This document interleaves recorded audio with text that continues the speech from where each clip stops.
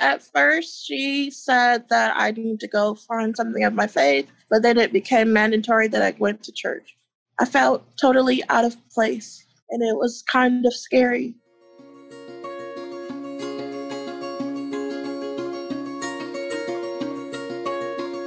Welcome to Hidden Voices. I'm your host, Raisa.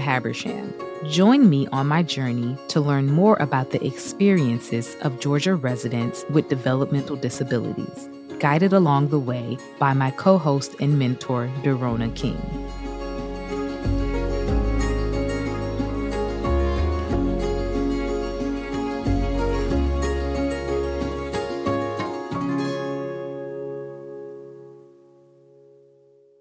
My conversation with Aya and Autumn Baskins left me feeling a bit hopeless about Georgia's so-called special education system. But what really broke my heart was how Autumn described the reality of Aya's future, a future shared by so many other students with developmental disabilities. I can't fathom the thought of better not dream too much, as Derona put it. The idea speaks to the low assumptions assigned to people with disabilities.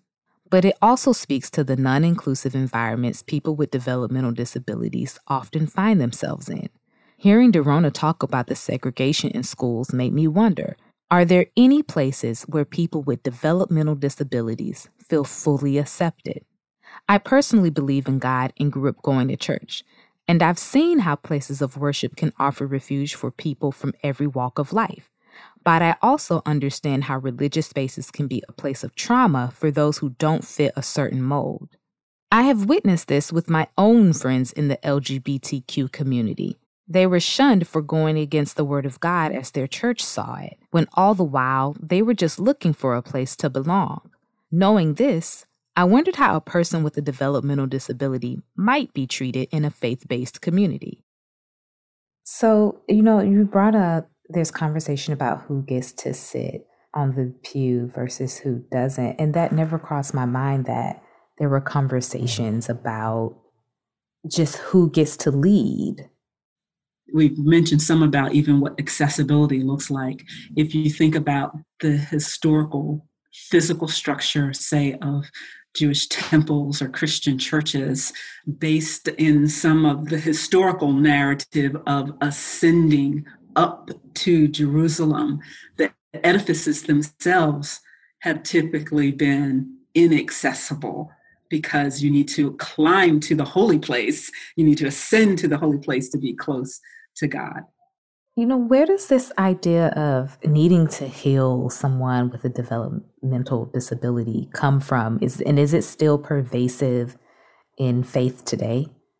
I think there's still a lot of it in faith, but the perversion in the teaching is that, well, you must not have enough faith, or that all sickness or what might be considered disability must be associated with some sin.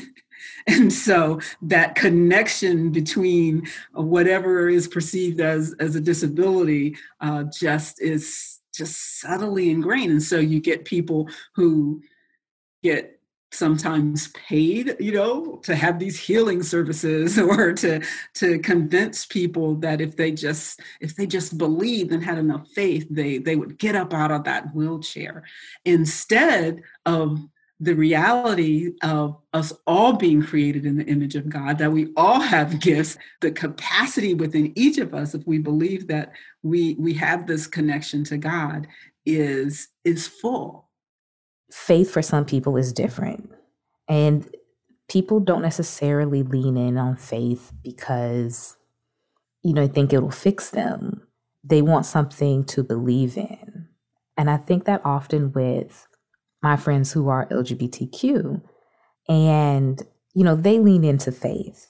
And they do that despite the fact that there are so many people who use, scriptures to tell them that you're wrong, or to say that, well, if you go to church, you can somehow be fixed. You will be, quote, straight. And it may not be for me to understand, but I've never understood how, my friends that are LGBTQ are able to lean into faith despite the negative messaging. Yeah, the fixing is significant. I think many segregating and dehumanizing practices have been justified from the segregated Sunday school classes, which many faith communities still practice, right? To people being made the mission project of the Sunday school class or the mission or service community. These very practices continue to perpetuate these hierarchical differences and this class stratus. This group of people, they're so broken, they're so far removed from what we consider holy that they have to be over here or over there, apart from us more holy, whole, and perfect people. I spoke with Mary Salayla Cook about her personal experiences with faith. Mary, who prefers to go by Salayla, is a creative spirit and has quite the green thumb. She paints what comes to her in her dreams and manages the garden at her local church. Salayla was diagnosed with chronic depression and anxiety when she was 12. Salayla is someone whose experiences with mental illness began as a young child, and those experiences significantly impacted her development and interrupted her education. She was raised following Islam, but was forced to go to a Christian church when she lived in a group home. In my group home, at first, she said that I need to go find something of my faith, but then it became mandatory that I went to church. There was people that was disabled. There was people that wasn't disabled. She saw a lot of potential in me, but I didn't really like how it was done. I felt totally out of place. I felt uncomfortable. I had to go to a Christmas party. I had to go. I cried so hard because it wasn't my thing. It was a Santa Claus that was in red, all red, and it was kind of scary. I was disheartened by Salayla's experience. Being forced to attend a place of worship is wrong, especially one that is not of your faith. I asked if there was anyone who knew about this or was an advocate for her during this time. I made friends in the Holy Comforter where the Friendship Center was. One time I left, and I left for a long time, and I came back. They were so happy to see me. And that's a church-based place, but I'm not Christian. So it was really beautiful to see people care about me, and they know that I'm not their faith. That's very encouraging. I'm glad you have such a strong support system in place to have helped you. And I know that you also garden. Can you tell me a little bit about your gardening endeavors? Oh, I work there. That's at the Friendship Center. It's for people with mental health or any type of disability. So they allowed me to work there, and I became one of their top gardeners. Nowadays, I've been working there for I think 5 or 6 years, and I love gardening. I love nature. I have plants pictures all over my wall, and I feel like I sometimes represent a garden a lot. And I understand you sell your art through Synergy's work. Can you tell me a little bit about Synergy's work and how you got involved with them? Well, Synergy's work is a place where you can become an entrepreneur and sell your artwork or whatever you may do. That's fantastic. And I sold 8 paintings last year.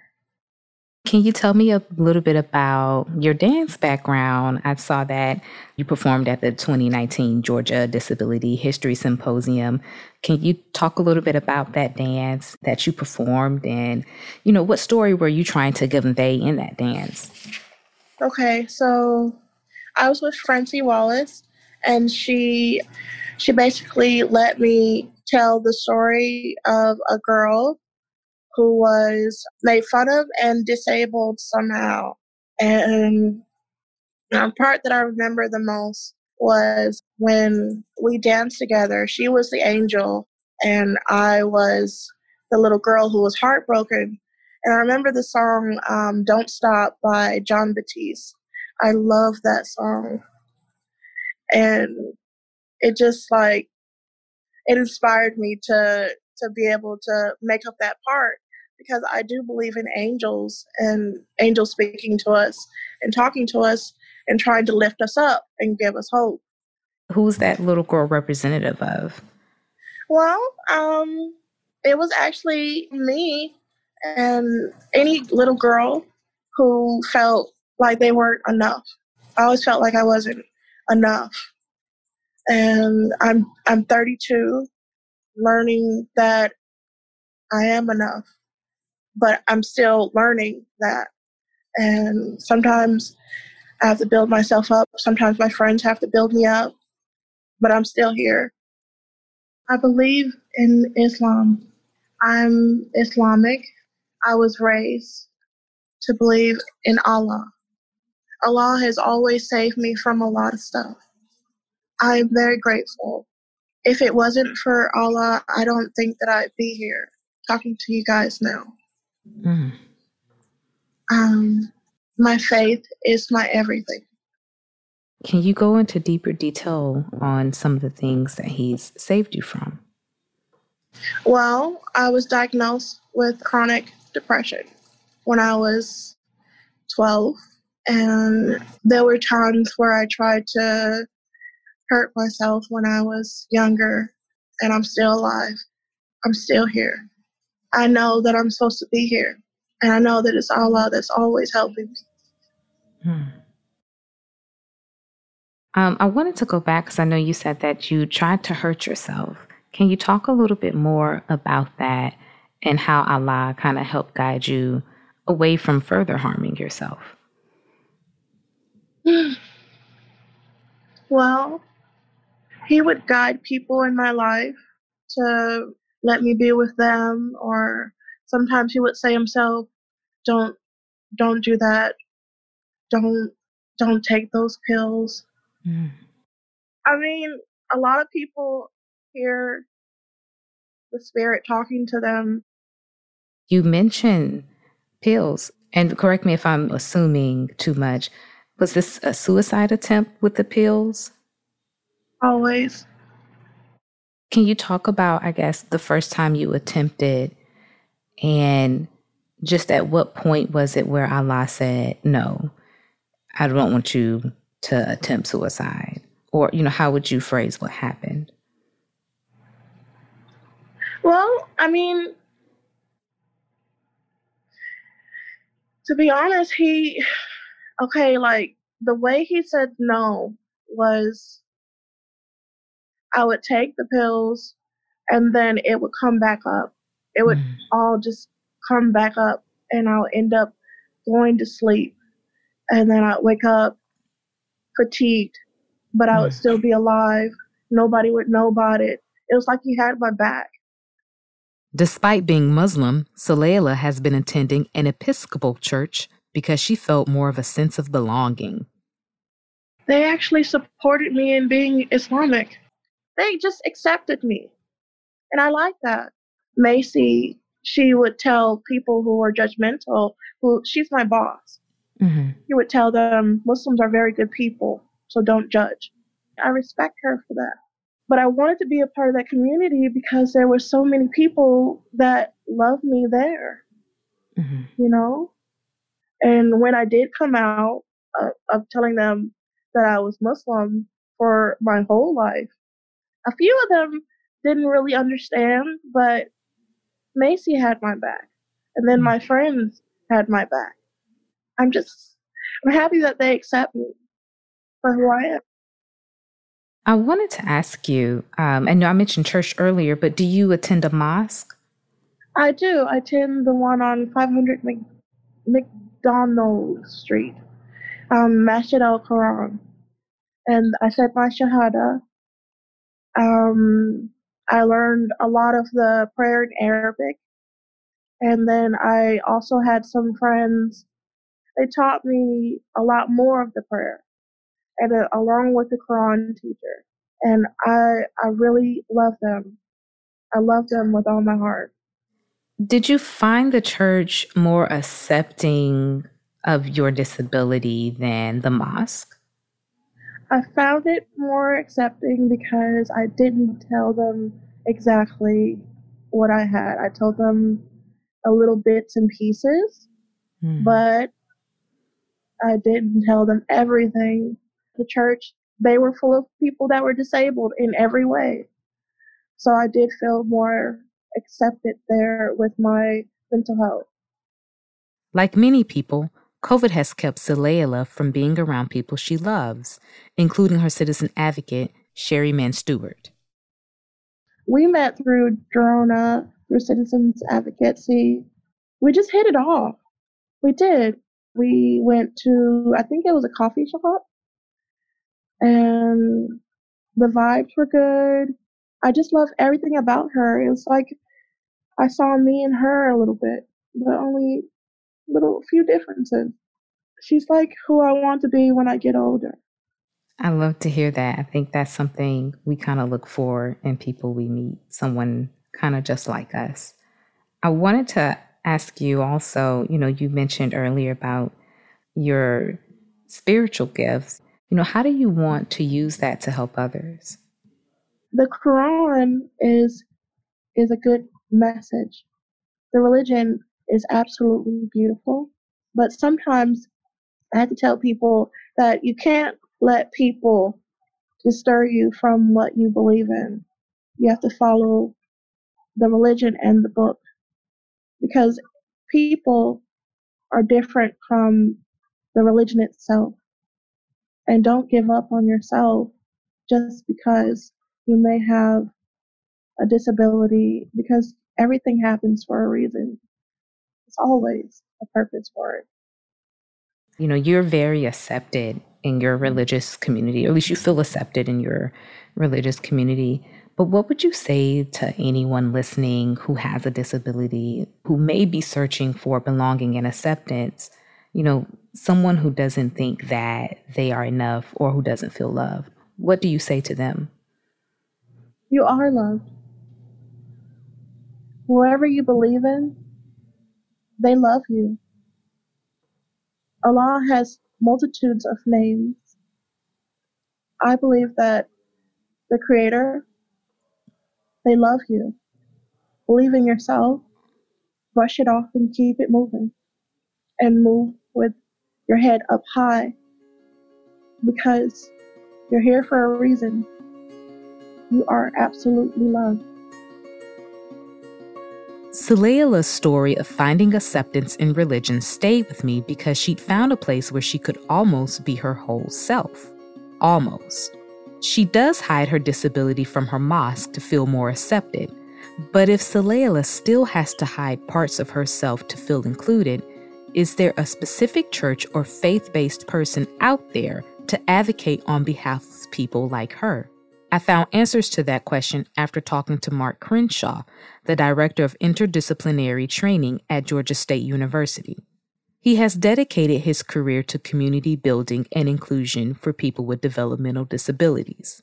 Mark, who has cerebral palsy, also works to mentor people with developmental disabilities with the expectation that they, too, will become leaders in disability work and beyond. Mark grew up in a small congregation in a small town in Oklahoma. He always wanted to work in the church. When he got to college, he studied theology and found more resources for people who, like him, have a developmental disability. What he ultimately found was the realization that he deserves to be loved and fully accepted. As a person who identifies as a person with a disability, I grew up in a small congregation in a small town in Oklahoma, and I needed more resources to think about myself as a person with a disability before God than I got in Sunday school growing up. I was also sort of growing up interested in working in the church, and so sort of grew up with a vision of myself potentially as a church pastor. But it really sort of comes back to sort of my sort of self-understanding of myself as a person with a disability, and sort of wanting to gain more resources and ideas for understanding who I was before God. And the study of religion and theology gave me resources to think about myself differently, to think about myself positively, to understand that I was a person who was fundamentally loved and fundamentally gifted. And so, that's really what brought me to the study of religion and theology. Despite his love of the church, Mark experienced early on how faith-based communities can make people with developmental disabilities feel isolated or rejected.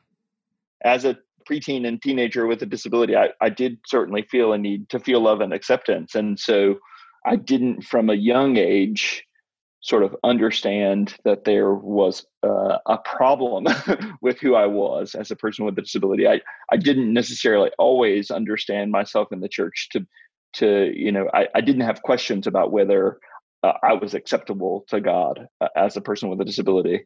As I grew older in the church that I was a part of, there were questions about that were put in my mind by clergy and later leadership within the church. I've come to believe as an adult that sort of those folks were sort of doing the best they knew how, but at the same time, for a long time, it caused me to have some doubts about my relationship with God. And I've been to lots and lots of therapy about that as an adult. When you were approached by clergymen, about your disability, and they put thoughts in your head that there is something, wrong with you because you had a disability, how did it make you feel in that moment? Oh, it was devastating. It was absolutely devastating. It really struck at the heart of my understanding of myself as a whole person. And so, back to this journey to then theology school, to seminary. And that sort of set me on a path to sort of reclaim who I was, and gave me lots and lots of energy to re-engage in a conversation about who I am as a person with a disability, and therefore sort of what is possible when we engage differently with the stories of our traditions and with our histories and that sort of thing. Was there anyone who offered support to you when you were, having struggles with your faith, and how people at your church viewed you? Did you have any support system there to help guide you through that? I had certainly had supportive friends in my youth group, and my parents were pretty supportive, and have always been a source of support. But for the most part, I remember sort of that part of my journey as a person of faith as pretty lonely and really very, very hard. There goes that word lonely again. Disability exclusion is something Mark is all too familiar with. I approach this part of the conversation to say, to live with a disability in modern day America is to navigate a world that wasn't meant for you. But what I'll say is, lots of folks think about barriers to access related to physical structures. If the congregation's entrance has one step, it's one step too many for someone in a wheelchair. If the community isn't open to the participation of individual with autism in religious service, there can be disruption that happens in the context of religious service that can make the congregation and the leadership uncomfortable, and that person then becomes a problem to be fixed rather than a member of the community to be welcomed and to be embraced.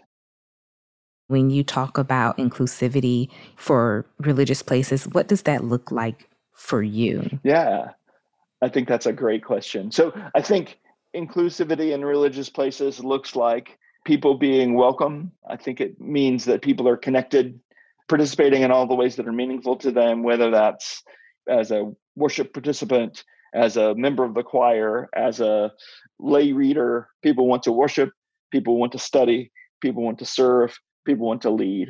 And so I think it's really important then when we engage religious communities, faith communities, churches in these conversations to say inclusion looks like opportunity to participate in those ways and to take seriously all of them. To say, I used to say when I was talking to congregations for the first time, about sort of this journey toward inclusion. How do you know when you're welcome someplace? Well, you know you're welcome someplace when they trust you enough to give you something to do. Um, and it might mean that a person with a disability, that the doing looks different than it has before, right?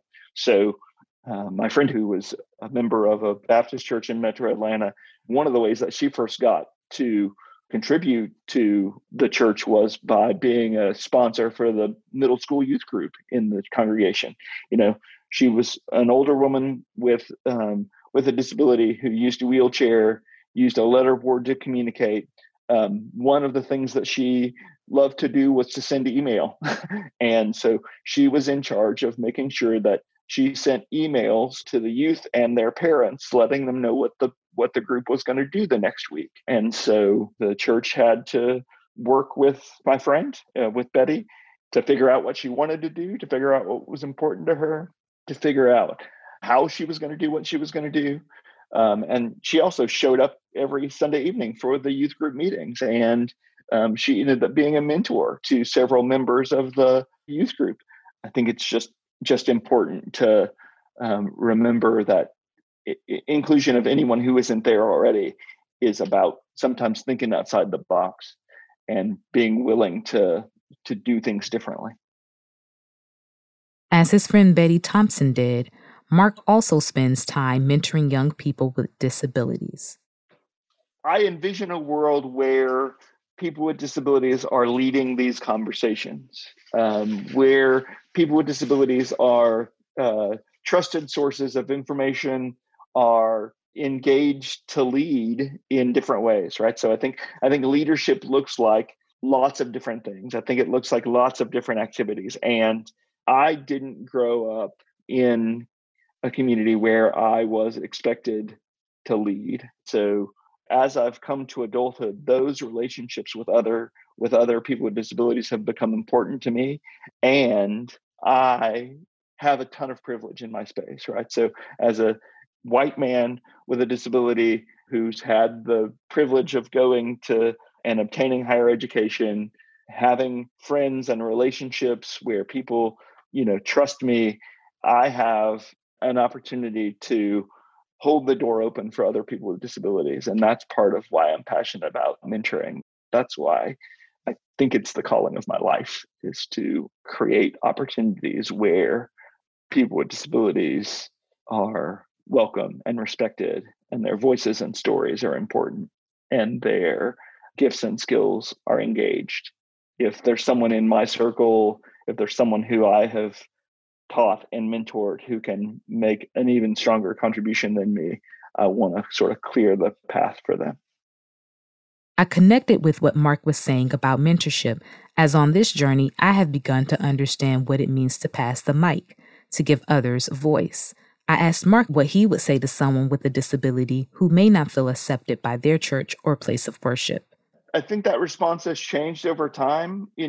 I think I want to have a conversation with that person about why the community is important to them. What got them there in the first place? What's their interest in being a part of that community? And then we can create a plan moving forward, whether that's sort of approaching the leadership in the congregation and explaining what this person's experience has been and trying to figure out if we can create a situation by which they can feel increasingly safe and welcome. Because I think that congregations, that faith communities, that churches and synagogues and mosques, what's really at stake for me at the heart of this conversation is I need for people with disabilities to be engaged in these communities such that when they're not there, someone misses them.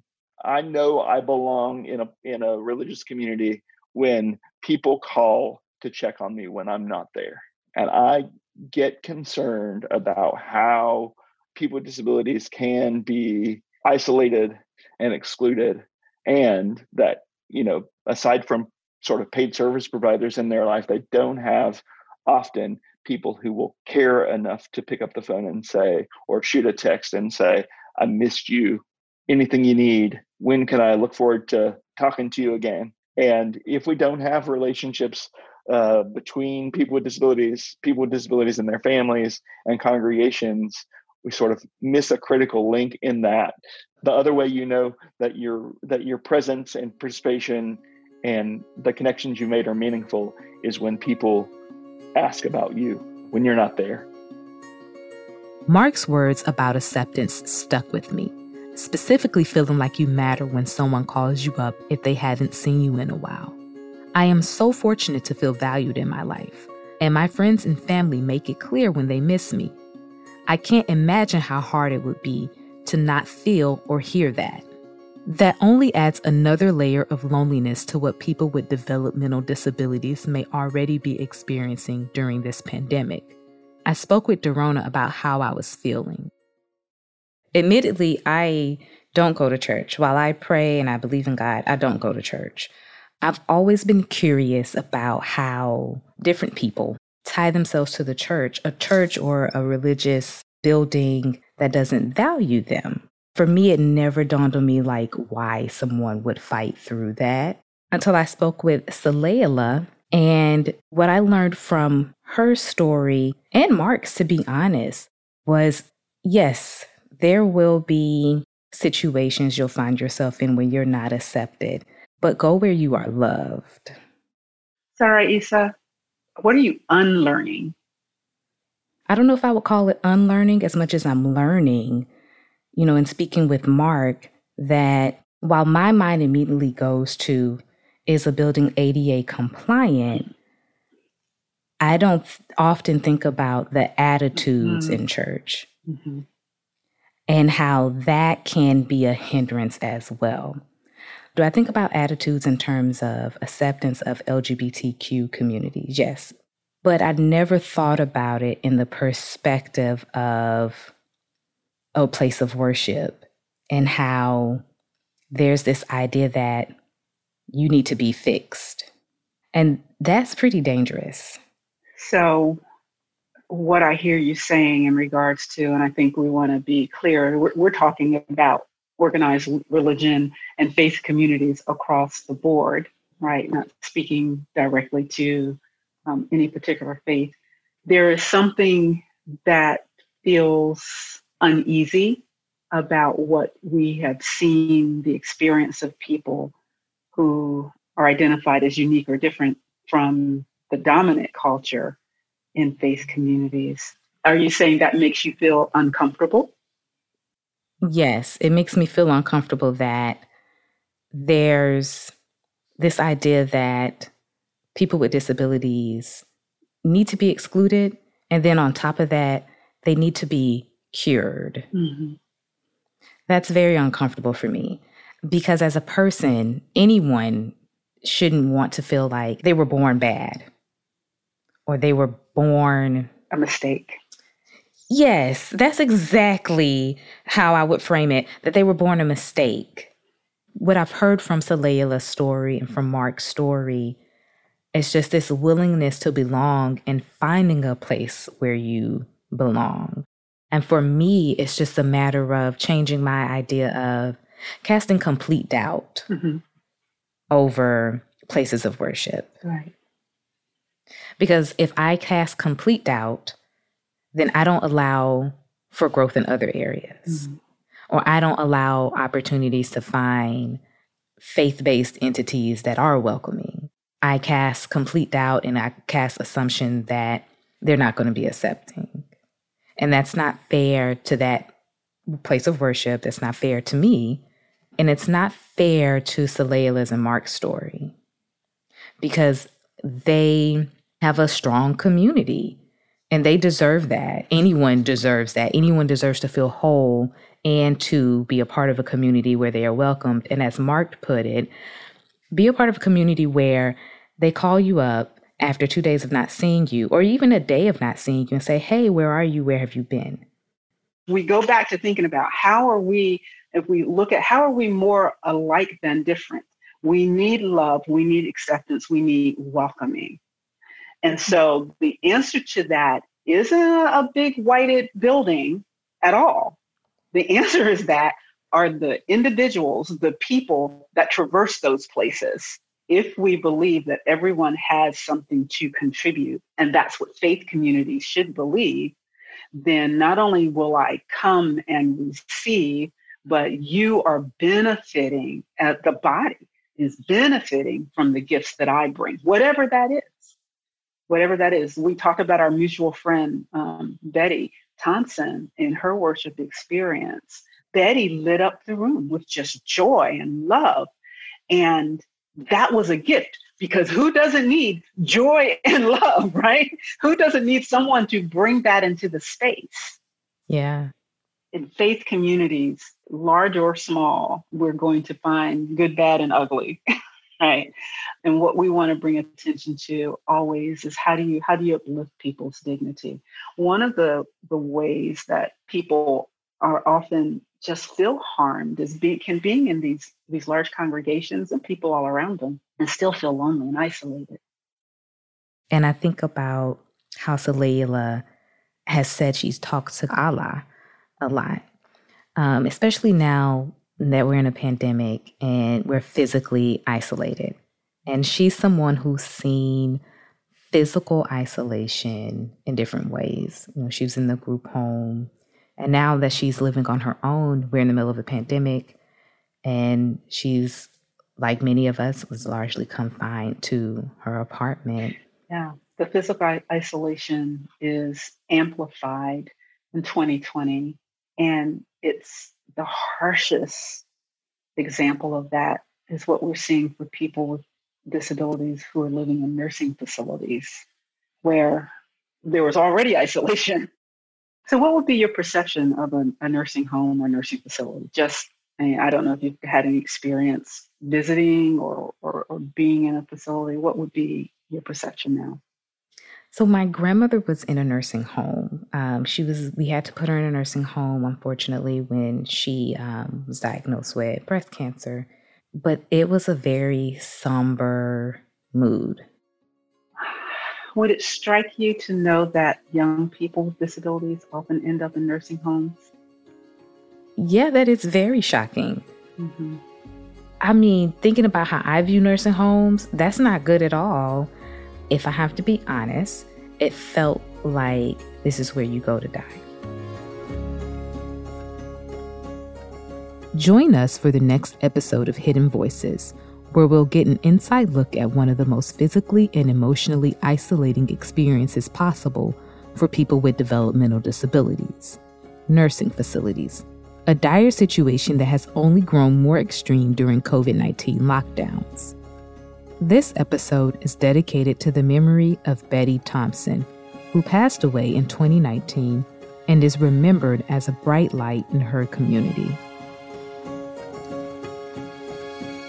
This podcast is a collaboration between the Georgia Council on Developmental Disabilities, Resurgence Impact Consulting, Citizen Advocacy of Atlanta and DeKalb, and L'Arche Atlanta, made in partnership with Frequency Media. I'm your host, Raisa Habersham, and Derona King is my co-host. Our executive producers are Irene Turner from the Storytelling Project and Michelle Corey with Frequency Media. Ina Garkusha is our producer.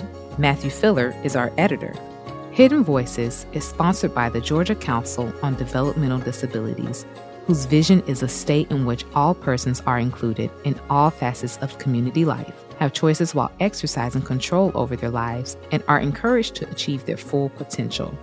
GCDD advances social and policy changes that further an integrated community life for persons with developmental disabilities, their families, friends, neighbors, and all who support them. This podcast grew out of their larger GCDD storytelling project. You can find out more about them and their great advocacy for and with people with developmental disabilities at gcdd.org.